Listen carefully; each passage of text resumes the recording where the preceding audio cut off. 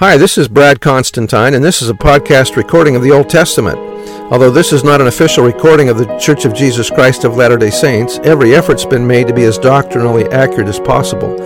I'll be using for the text the Joseph Smith translation of the Old Testament, along with many commentaries from general authorities of the Church, BYU professors, Bible scholars, and others. This format will be very detailed, and so if you want a deep analysis of the Old Testament, you come to the right place. Thanks for your attendance. Hi, and welcome back to the Old Testament podcast. This episode is going to be Judges chapter 13. And the children of Israel did evil again in the sight of the Lord, and the Lord delivered them into the hand of the Philistines 40 years. And there was a certain man of Zorah, of the family of the Danites, whose name was Manoah, and his wife was barren and bare not. And the angel of the Lord appeared unto the woman, and said unto her, Behold now, thou art barren, and bearest not, but thou shalt conceive and bear a son. Now therefore beware, I pray thee, and drink not wine nor strong drink, and eat not any unclean thing. For lo, thou shalt conceive and bear a son, and no razor shall come on his head, for the child shall be a Nazarite unto God from the womb, and he shall begin to deliver Israel out of the hand of the Philistines. A Nazarite was one who was separated from others by a special vow of self-dedication to Jehovah. The term set apart is used to mean that one has been given a special calling or position and is thus separated from others. Verse 6, Then the woman came and told her husband, saying, A man of God came unto me, and his countenance was like the countenance of an angel of God, very terrible. But I asked him not whence he was, neither told he me his name. And he said unto me, Behold, thou shalt conceive and bear a son, and thou drink no wine nor strong drink, neither eat any unclean thing, for the child shall be a Nazarite to God from the womb to the day of his death. Then Manoah entreated the Lord, and said, O my Lord, let the man of God, which thou didst send, come again unto us, and teach us what we shall do unto the child that shall be born. And God hearkened unto the voice of Manoah, and the angel of God came again unto the woman as she sat in the field, but Manoah her husband was not with her. And the woman made haste, and ran and showed her husband, and said unto him, Behold, the man hath appeared unto me that came unto me the other day. And Manoah arose, and went after his wife, and came to the man, and said unto him, Art thou the man that spakest unto the woman? And he said, I am. And Manoah said, Now let thy words come to pass. How shall we order the child, and how shall we do unto him?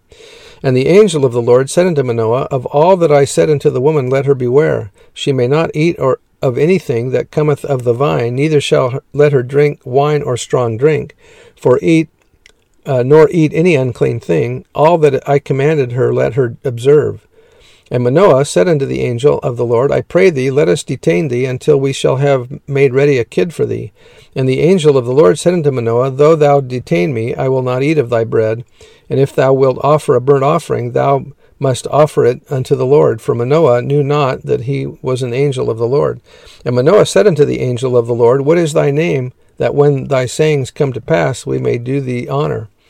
And the angel of the Lord said unto him, Why askest thou thus after my name, seeing it is secret? The angel does not say that his name was secret, but hu peli, it is wonderful, the very character that is given to Jesus Christ. It is doubtful that the angel was the Lord himself, but rather was one who spoke in the name of the Lord by divine investiture of authority.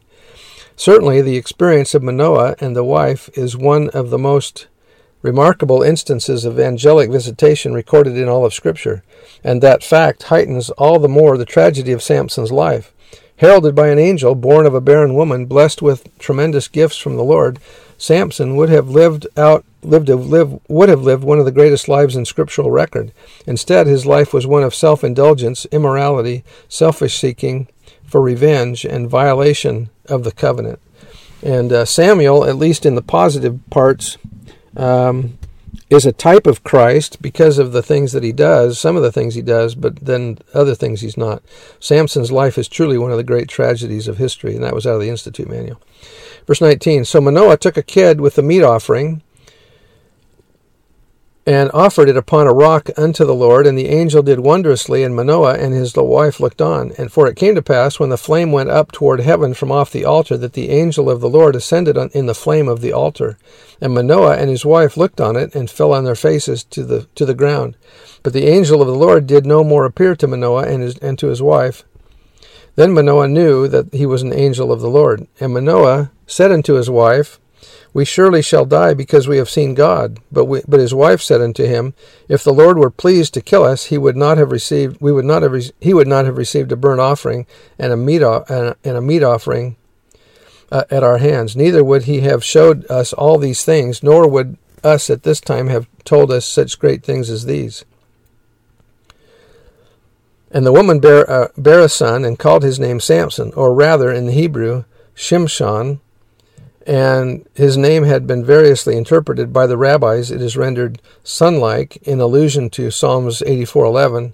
Others render it mighty, or daring, or he who lays waste, and that was all by Edersheim. And the child grew, and the Lord blessed him. Notice how it says about Jesus that he grew and waxed. He waxed strong among men and among God. Remember what it says there? And the Spirit of the Lord began to move him at times in the camp of Dan between Zorah and Eshtaol.